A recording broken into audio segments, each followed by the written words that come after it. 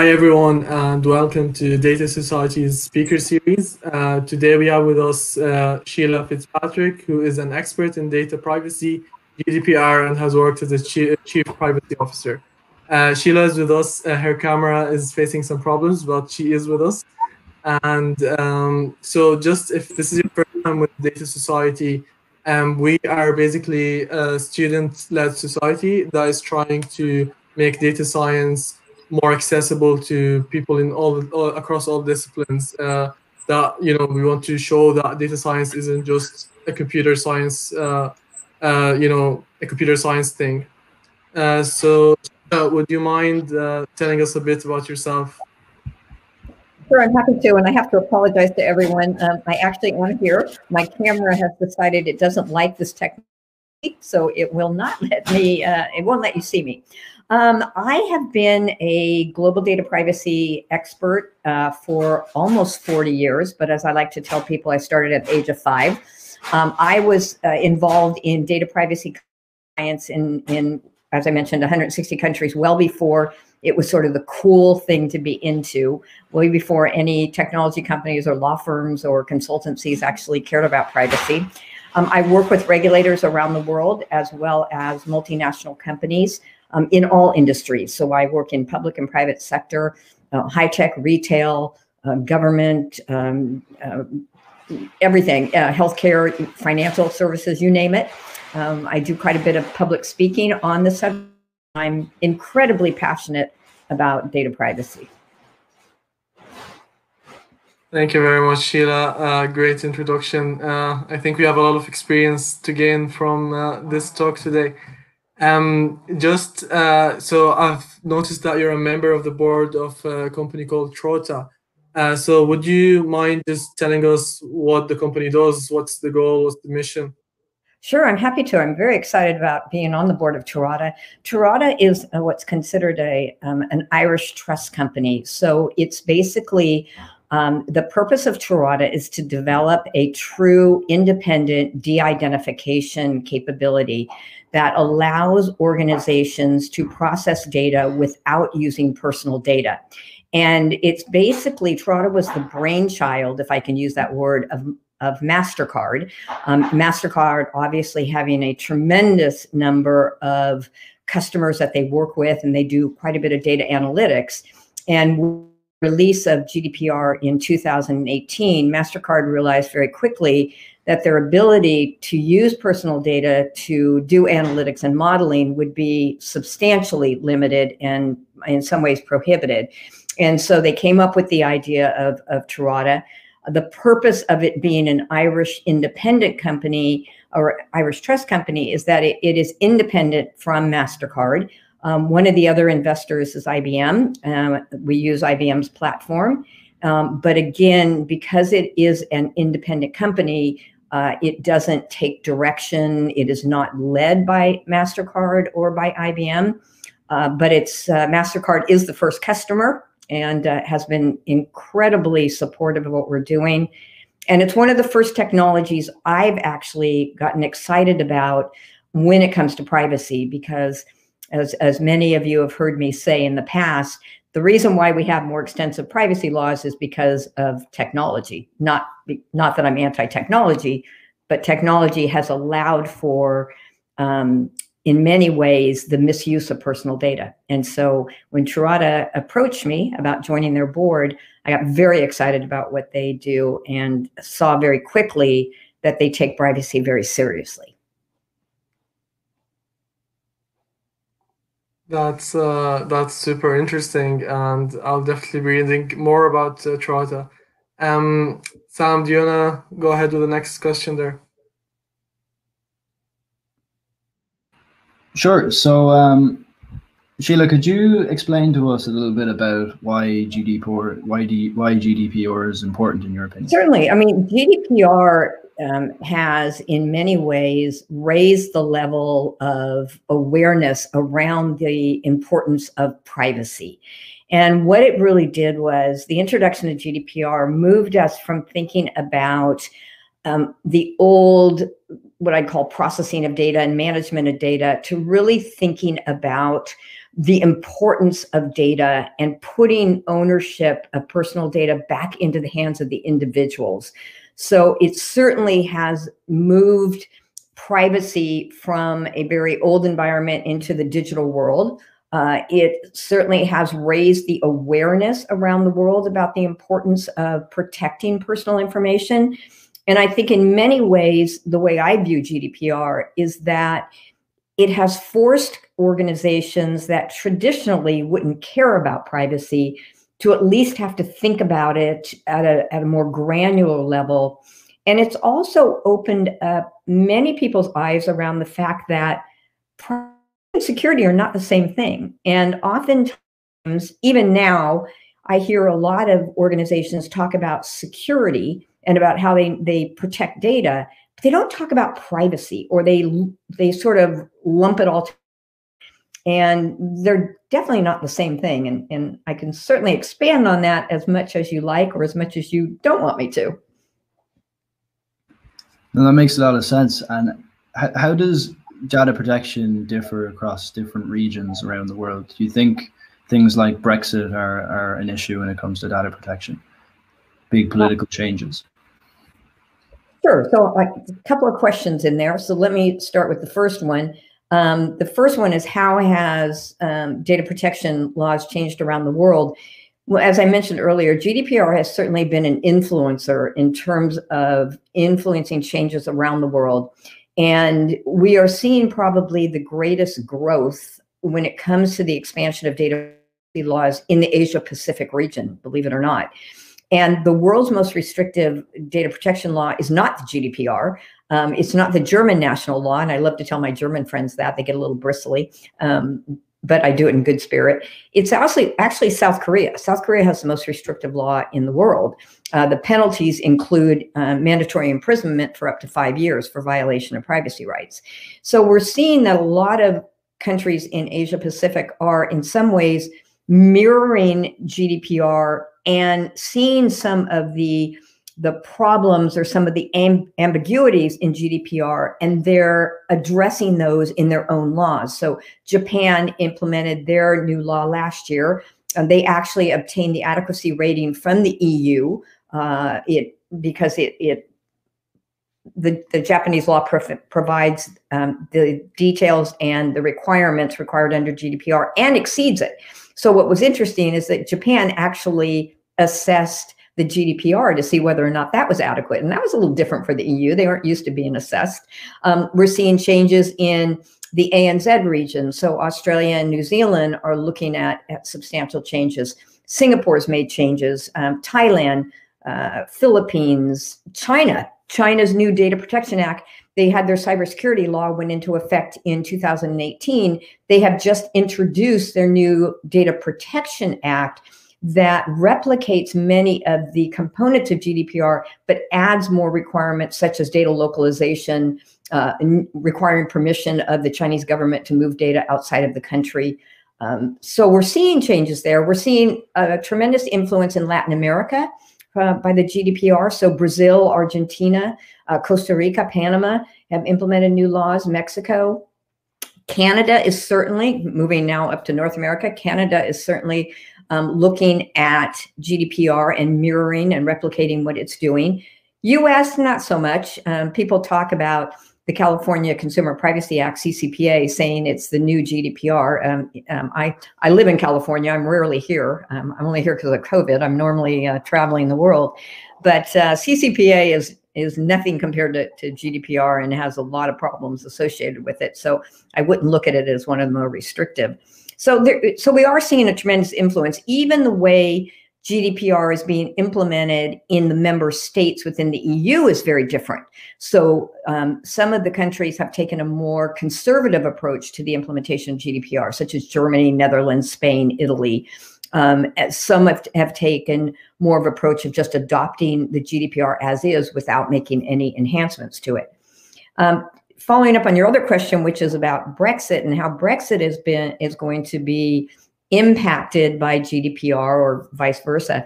Come to the end of December, when Brexit is fully executed, the UK will be considered an inadequate country. They do not have an adequacy rating from the EU. There are substantial issues associated with the UK Data Protection Act, even though the new one does address GDPR. There are issues, especially with government surveillance and law enforcement, some of the same issues that we see with the US laws. And the UK will have to go through a review to obtain adequacy. And the commissioners in the EU have stated that it's not automatic that the UK would be deemed adequate, and they will have to go through the same due diligence and vetting process as any other country that tries to obtain adequacy. So I think that's something that many companies that operate in the UK are going to have to look at, and they can't wait for the UK government to obtain adequacy. They are going to have to comply with the GDPR. It's very, very interesting. And for the thousands of companies in the UK, what do you think might be the short-term impact of the UK not having? Well, I think that the short-term impact is going to be, as I just said, the companies that operate in the UK can't rely on what the government's going to do. They're going to have to step up and implement the GDPR as their baseline for their own internal privacy programs. I would never, ever tell my clients that you need to move out of the UK. That would be ludicrous. Especially there's a lot of financial companies, as you know, that are headquartered in the UK that support the entire EU. But what I do tell them is that you can't rely on the UK Data Protection Act.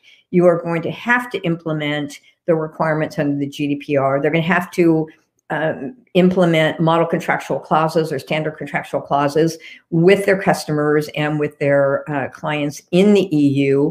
They will have to look at the enhanced requirements of the standard contractual clauses, I can't talk today, to make sure that they're addressing the issues around government surveillance and some of the questionable issues that are of major concern to the regulators. It'll be definitely very interesting to see how the Brexit situation unfolds over the next few weeks. So Sheila, something that I always wondered, to be honest, is there are countries where you have they're very densely populated, and when it comes to GDPR, you would think it's nearly impossible to fully implement it. Say if someone's like just taking a picture on the road, say like in India, what is that an actual problem, or how do these countries tackle GDPR in that sense? It's certainly an issue, especially when you're talking about some of the countries, as you said, that are more remote or smaller countries or areas where there may not be a high maturity level when it comes to data privacy. You mentioned India. India, as a matter of fact, has really stepped up over the last couple of years and has implemented a Data Protection Act that's moving them towards compliance. They certainly are not near where they need to be when it comes to GDPR, but they understand the importance of adhering to the law if they're processing the personal data of EU residents. And as you know, India is used quite a bit as a outsourcing center for many companies around the world. And so it's more of education, where the multinational companies that operate in India have to educate their teams in India about the law and what the requirements are. There's interaction with the regulators around the world, that they talk to each other. They have conferences, and so it's information sharing, it's education, it's that maturity level that needs to be gained.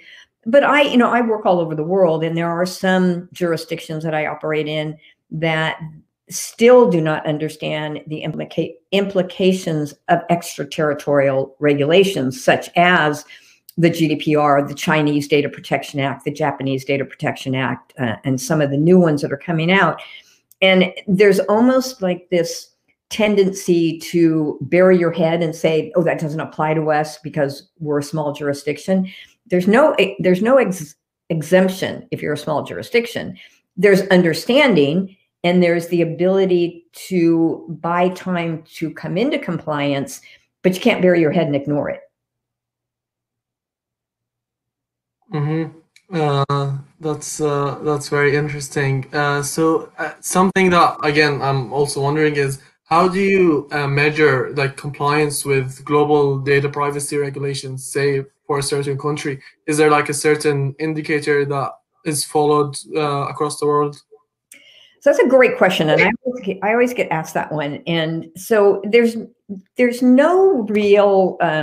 So, for instance, when you talk about security, you could talk about ISO standards or financial. You have your SOC standards.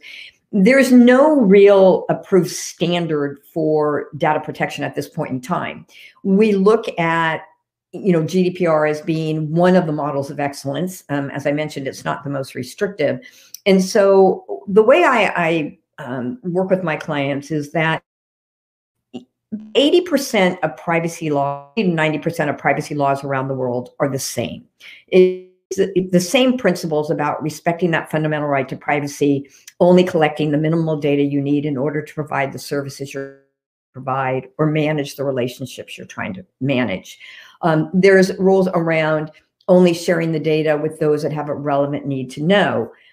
So the basic principles are the same. So the way that I guide clients so that they have what I consider to be a world-class global program is instead of addressing privacy piecemeal. So for instance, if I have a client that operates in the EU, in the UK, in the US, in Canada, and in Asia, rather than say, okay, we're going to have a different privacy program in different jurisdictions of the world, we're basically going to build one global privacy program based on the most restrictive law or the most restrictive law that they can tolerate, because it really has to do with what your appetite for risk is and what your risk profile is. So the majority of my clients use GDPR as their foundation. And they build all of the policies, the procedures, the processes, the notifications around the GDPR. And then where they have to adjust, they'll adjust. And I'll give you another example of that. In most countries around the world, when you talk about marketing, the default is you're opted out until you explicitly opt in. And that's under GDPR, they have to opt in. It has to be a freely given opt-in. It can't be an assumed, it can't be forced, it can't be implied. In most countries, that's the standard. In the US, it's the complete opposite. In the US, even under CCPA, the default is you're opted in until you explicitly opt out. Now, obviously, marketers hate data protection laws because it impacts what they're trying to do on a daily basis. But when I work with my clients, I said, it's a nightmare if you try to manage it differently around the world. And you say, well, we're going to have it as a default of opting, you're automatically opted in until you explicitly opt out in the US, but we're going to treat the rest of the world differently. That's kind of hard to manage, because how do you know that someone who's coming in from the US isn't an EU resident? We don't know that. I mean, I hold Irish citizenship and US citizenship. So how would you know that if you're just going to, because I'm in the US, you're going to treat me differently than you were in the EU? I could sit there and say, wait a minute, I'm protected under the GDPR and I'm protected under the Irish Data Protection Act. So what I'd say the standard should be is look at the most restrictive law that you can tolerate. If it's GDPR, if it's South Korea, if it's Japan, build your entire privacy program on that and treat data the same around the world. Because why should you treat US data any different than you treat Irish data? That makes sense. Yeah, completely.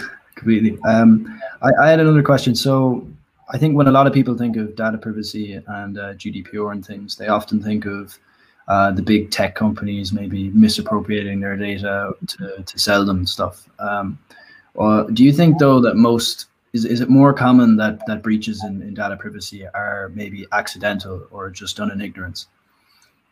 So that's another great question. And I always like to start by sort of explaining the difference between two things. When we talk about data breaches, when we talk about it under data protection laws, especially GDPR and the South Korea law and the Japanese law, it's not only the traditional data breaches. So it's not just accidental authorization or unauthorized access and disclosure of information, or someone hacked into your environment, which is a traditional data breach that we think about.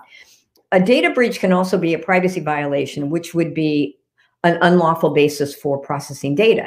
It could be an unlawful transfer of the data. It could be fraudulent policies and procedures. And oftentimes organizations don't think about those as being privacy violations or data breaches. They just think about the traditional. So in some cases, the data breaches where it's unauthorized access into your environment, many times those are going to happen no matter what. You can have the best security in the world, you're still going to have a potential for a data breach. If a hacker wants to get in, they're going to get in somehow or another. They're going to be able to figure it out. We do see a lot of accidental where maybe if you're in HR, you might accidentally mail an employee list to a provider and it was the wrong provider, or you might send an employee list during a performance evaluation to the wrong manager. And those things happen, and we know they happen. They aren't blatant and they aren't intended, and you can fix those rather quickly.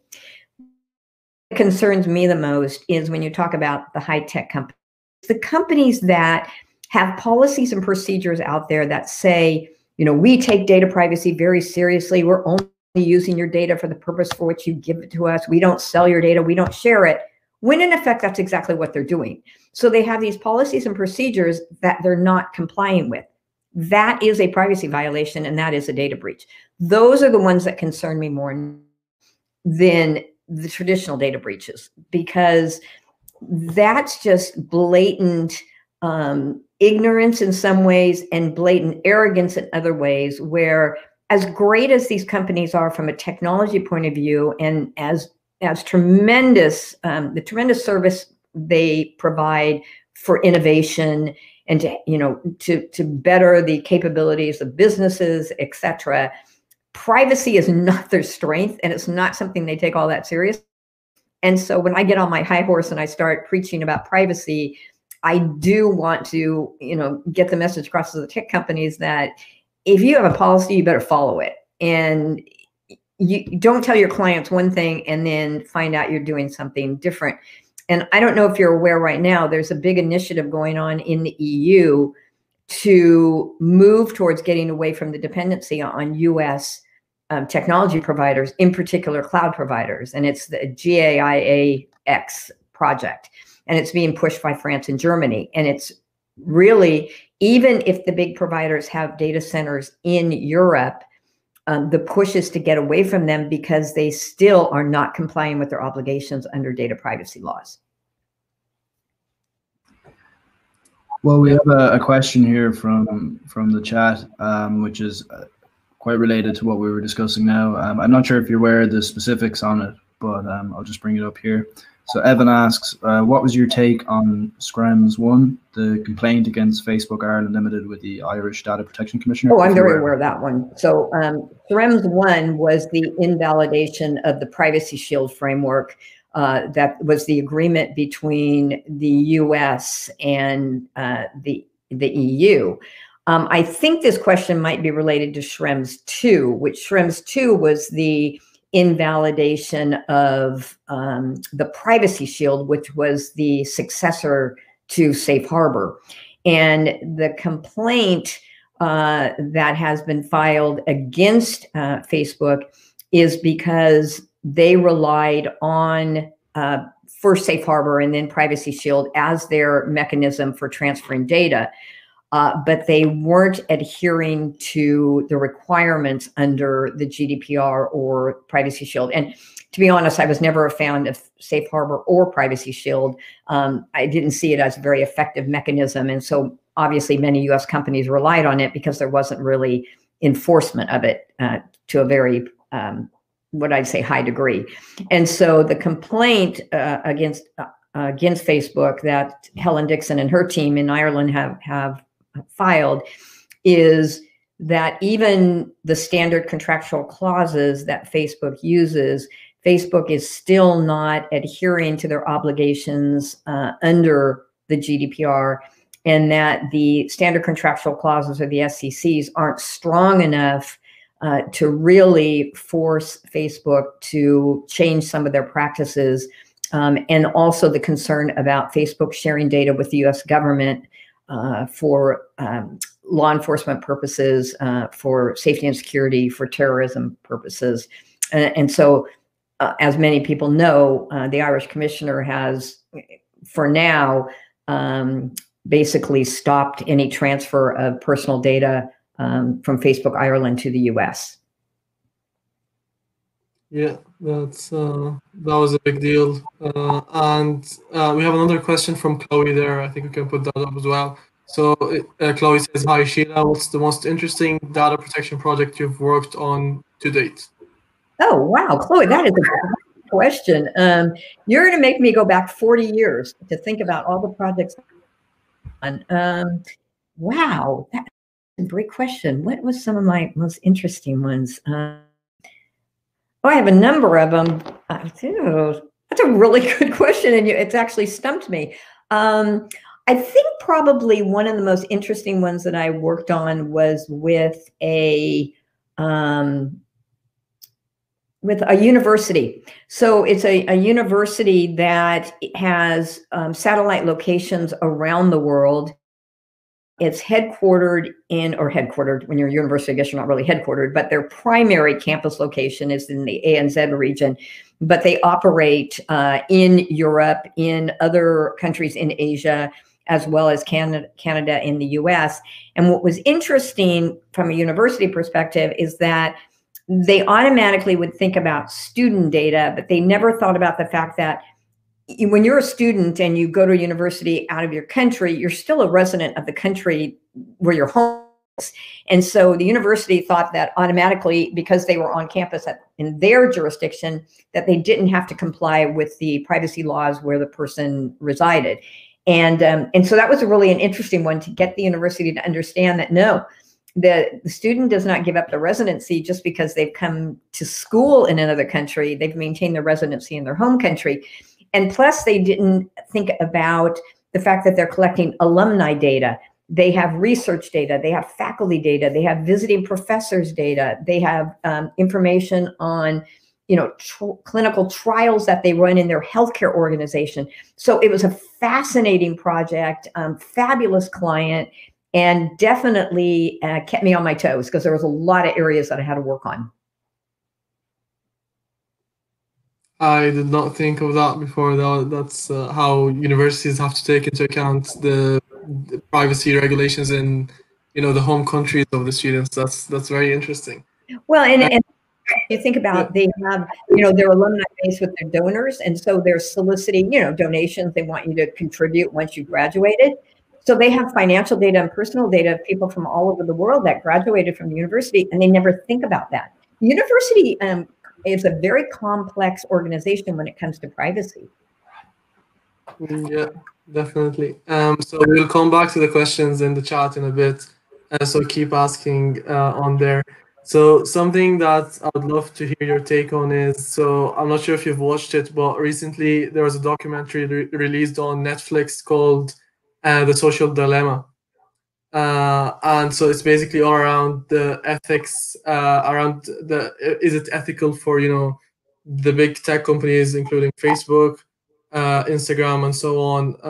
Is it ethical for them to, use the user's data in recommending posts and as such, because it does get to a very dangerous level and does recommend potentially dangerous material to certain people.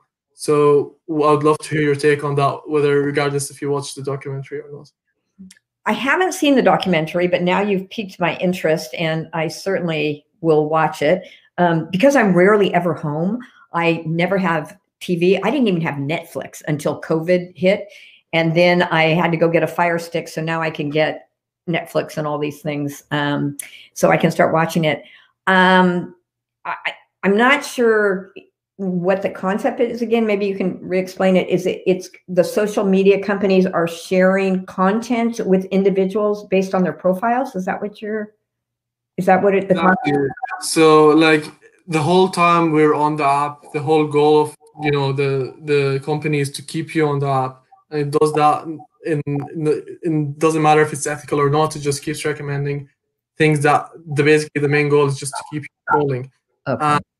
It does that in ways that it could recommend stuff that could potentially, say, if someone is not feeling too well, and instead of recommending, say, a therapist, it could recommend more content that could make the person feel even worse. So that's like an ethical question that was put forward in the document. Okay, I'm definitely watching that documentary because already the hair on the back of my neck is standing up because I find that ethically, no, I would never be in favor of that. I find it very disturbing. I find it disturbing when I'm online and I get an ad on something I looked at yesterday because I feel it's an absolute infringement on my privacy. I'm not a big supporter, I can honestly say this, of social media companies getting into the space of healthcare or even psychological, sort of sharing of ideas when they're trying to influence you. I don't like that. I think it's an abuse of your privacy.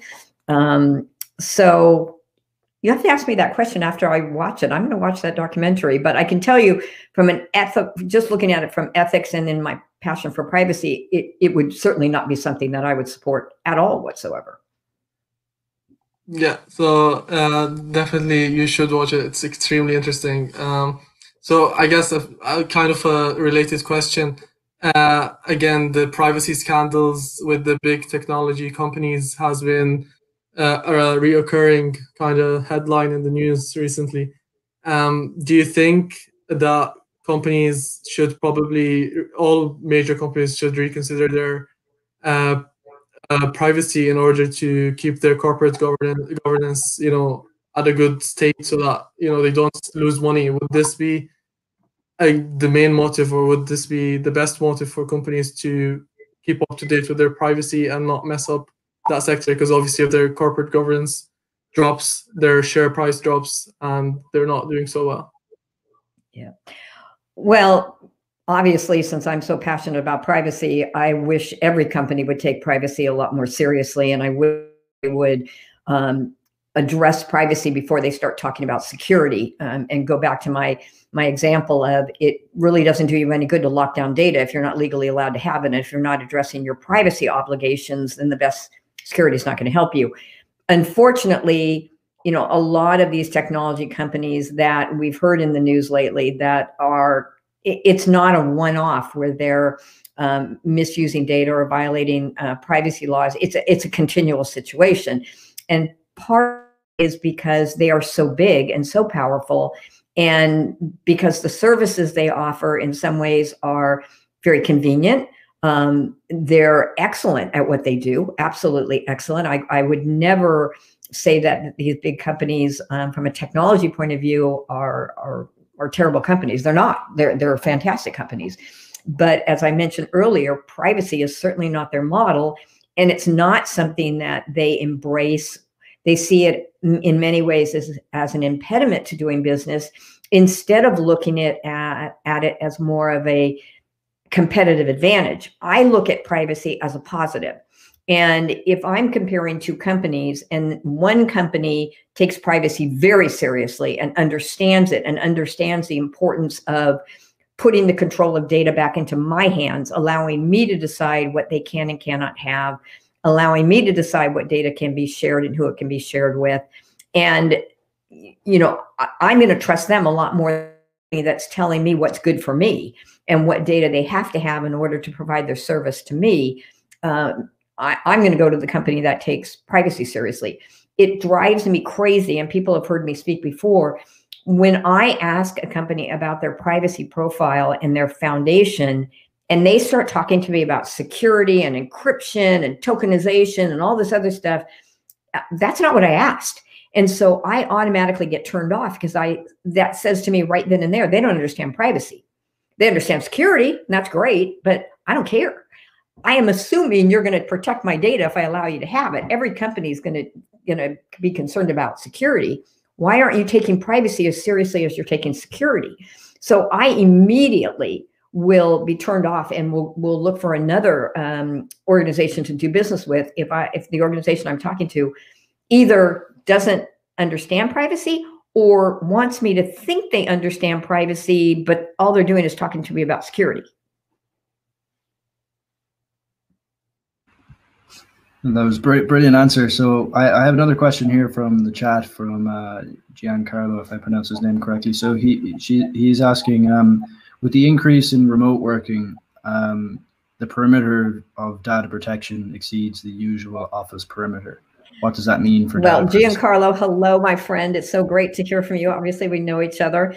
I have had a tremendous upload in work because of COVID-19 and the whole remote working situation. There's a number of things that have to be considered. One is the technology around the video conferencing, and we all heard about the problems that Zoom had initially, where they were abusing some of the privacy rights of individuals. But more importantly, we need to think about what our companies are doing. So companies have had to very quickly adjust to the remote working environment. And that meant getting network speeds up, getting technology and devices out to their employees as soon as possible. But they really didn't think about the privacy aspects. So they were getting all kinds of personal information so that they could figure out, where people live to get them devices. And they were getting phone numbers, and they was being shared with their health organizations. It was being shared with their security people. It was being shared with facilities. And they didn't stop and think about, okay, wait a minute, what data do we need in order to get people set up remotely? What's the minimal amount we need? What kind of technology do we need to use? Do people have to participate in video conferencing, or can they just do conference calls? Because I know you can't see me, and I'm not obviously truly a technology issue. People are very uncomfortable with the whole video conferencing. And one area that is a concern is when people are recording video conferences from home. If you think about it, when you're in the office, we don't record our meetings when we're in an office. If we're sitting in a conference room, we're not recording that meeting. So why are we recording a meeting if we're taking it from home? Because when you're doing the video recording, you don't know, is your child walking behind you? Do you have, are other people in your home exposed to the video? Is there personal information in the background that you wouldn't want people to see? Are people taking snapshots of the video? So we quickly had to develop a set of rules around privacy in a COVID world.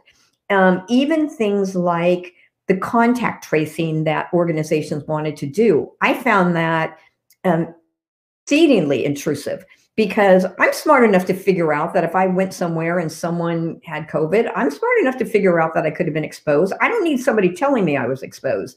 And the other thing too is when, this kind of getting off of what Giancarlo asked a little bit, but it fits into the COVID, when things started to reopen, and not really offices, but for instance, my dentist reopened. So I went to the dentist, and when I walked in, you have to fill out the form. Have you been near anyone who's had COVID? Well, you answer no, but how do you know? I mean, if they're asymptomatic, you don't really know, but you would know. And then they take your temperature and they write it down. And my thing was, well, whoa, wait a minute. Why are you documenting this? You don't need to document what my temperature was. You just need to know when you take my temperature that I'm safe to come into the building. You don't need to record it. That's a violation of privacy. And filling out this form where you want me to know where I've been in the last 10 days is an absolute violation of privacy. So I think we reacted to COVID because we had to, and that made sense at the beginning. But I think as we've been into this for 6 or 7 months now, we have the time to start thinking about, wait, let's be smart about this from a privacy perspective. What data are we collecting? What are we doing with it? Do we really need it? Why are we recording it? Etc. So that was a very long-winded question to Giancarlo, or answer to Giancarlo's question. Thank you. It was a fantastic answer. So I have another, maybe slightly unrelated question. So you worked in a number of different corporations, one of them being Oracle, maybe about 20 years ago. How do you think the sense of data privacy has changed since that time? Do you think it's much more of a focus now? You're aging me, but of course I did say I've been doing this for 40 years, but I started at the age of 5. I forgot to mention that. Data protection and data privacy has certainly changed over the years. I mean, when I got into it all those years ago, people really didn't care. It was even prior to the directive, the EU directive being in place of 1995. The way it's changing is there's more of an awareness, but I think the change is driven more by technological changes that have forced the need to address privacy at a greater level, because the greater the technology, the more data we can collect and the more we can manipulate that data for better results. We can do more analysis, we can do more monitoring and profiling, and that has certainly raised the level of concern around privacy. And each year it changes. Each year, as more and more technology comes out and we have more advancements like artificial intelligence and machine learning and, you name it, new advances, it all impacts personal data. So, 20 years ago, I'd walk into a room and people go, "Oh, privacy," and they'd walk out. Now they sit there, they might roll their eyes, but they at least sit there and understand this is an issue that they have to address. Sam, I think we can take a question from the chat just quickly there. So we can take Ocean's question there. So he is asking, are there any financial subsidies to help companies get their data information affairs in order and in compliance? Oh, financial subsidiaries. To be honest, not that I know of. And the only thing that comes to mind, but it's not a subsidiary, is what I mentioned earlier about Truada, which is the brainchild of MasterCard. Obviously, that's a financial institution. And the area that Truada addresses is the whole de-identification and use of anonymous data in order to do modeling and benchmarking and profiling and being able to address loyalty programs and customer concerns, et cetera. But I'm not aware of any financial subsidiaries that deal with compliance. We have another question here from Aoife. Aoife asks, what can individual users do to protect their data and information? Is there anything they can do? Aoife, that's a great question. And the answer I always give for that one is you have to learn how to say no. And you have to learn how to ask questions. So, and what I mean by that is just because an organization is asking you for your data doesn't mean they have the right to have it. And it's perfectly okay to say, why do you need that? And what are you going to do with it? By law, you don't have to give up information if you don't want to, unless there is a legal requirement to have it. So for instance, in an employment situation, your employer obviously needs your government ID, whether it's your national identification number, whether it's your social security number or your social insurance number. They have a legal obligation to have that in order to manage the relationship with you. They have a right to bank details because obviously you want to get paid, and so they do direct deposit. But even when it comes to direct deposit or electronic transfer, you even have the right to say no to that, because the way the regulators look at it is that you can always cut a check. You can always write a check to an individual rather than have access to their data. So it's incumbent on every individual to question why organizations are asking for certain data. What is the lawful basis for needing that data? What are they going to do with it? Who's going to have access to it, et cetera? So you really don't expect organizations to share that with you unless they are really good about privacy and they take it very, very seriously, which hopefully those are my clients. But you're going to have to be more proactive about asking the questions and don't give away information, especially if you use social media. I tell people social media is great. It's a great way to keep in touch with people and to search for information, but nothing is private. So, I'm always talking to my nieces and nephews about, you keep telling me that your profile is private, but you don't realize that your friends' friends have access to their data, which means your data is not private. And nothing is gone forever. So even if we talk about the right to destruction or right to erasure, no data is ever gone forever. So be careful about what you're sharing and what you're posting, because even though a company may say we delete your data, it's never deleted because it's backed up somewhere in some system that you may not even be aware of. So long story short, ask questions, say no, and understand your rights. Okay, so we might just ask one more question and then we'll wrap up. So data privacy as an industry is obviously growing massively over the past couple of years, as we've discussed. How would you advise someone who wants to get into GDPR or who wants to get into data privacy? How do they go about doing that? Maybe from an education standpoint, or where do they go to look for experience to get into that type of role? So that's a great question, because obviously the role of the DPO has become a role that is sort of, I hate to use the phrase, but sort of the cool role right now. It's sort of a catch-22. I have an issue with the number of people that have jumped on the data protection officer bandwagon, sort of the DPO bandwagon, where they take a 2-day course and then they take a test and all of a sudden they're a certified DPO. And, you know, that's great, but that's not, you can't learn to be a DPO through one course. It just doesn't happen. And as a result, we've seen a lot of DPOs out there that don't have experience or expertise or even understand the law, especially people that come from more of a technology background. And, you know, as I mentioned earlier, if you're a DPO, you can't sit in the technology organization or the IT organization. It's a conflict of interest. So what I'd advise is, you know, find a university that offers a data protection curriculum, not a 1-day certification course, not a 2-day certification course through an association. You really need to find a university that offers a full curriculum, whether it's a year-long program. Also, I would recommend finding a mentor that understands privacy law, understands and has worked in that area, that can help guide you, give advice. You can bounce ideas off, even help you with your papers you write during your education program. Be careful about the programs that you look into, because a lot of them are more technology driven than they are privacy driven. So they're more around cybersecurity, which is very important. Don't get me wrong.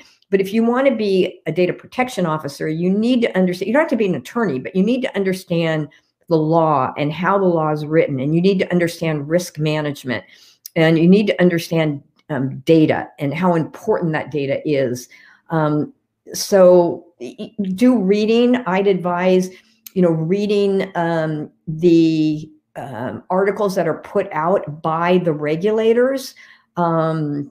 You know, I would even offer, I love mentoring people. If you have questions, you're always free to reach out to me. I publish articles. Put yourself out there, ask questions, but really, if you truly want to be a DPO, I'd say look into a curriculum at a university or a college, as opposed to an association that is a 2-day course. I hope that answered the question. That's perfect, Sheila. Thank you so much for coming on. We might just wrap up there. And before we go, I just encourage everyone to go to datasoc.co and keep an eye out for next Thursday. We have an event coming up with Dr. Kevin Cunningham. He's the managing director of Ireland Thinks. He's going to run a workshop on elections and data analytics, which is obviously very relevant right now with the American election coming up. So once again, Sheila, thank you so much for coming on. It was a really, really interesting talk. Very happy to have you on. Thank you so much. Well, thank you. Thank you. I completely enjoyed it, and hopefully I didn't knock everyone's ear off like I usually do. Not at all. Not at all. Okay, thank you. Thank you so much. So we'll end up there. Thanks a lot. Take care.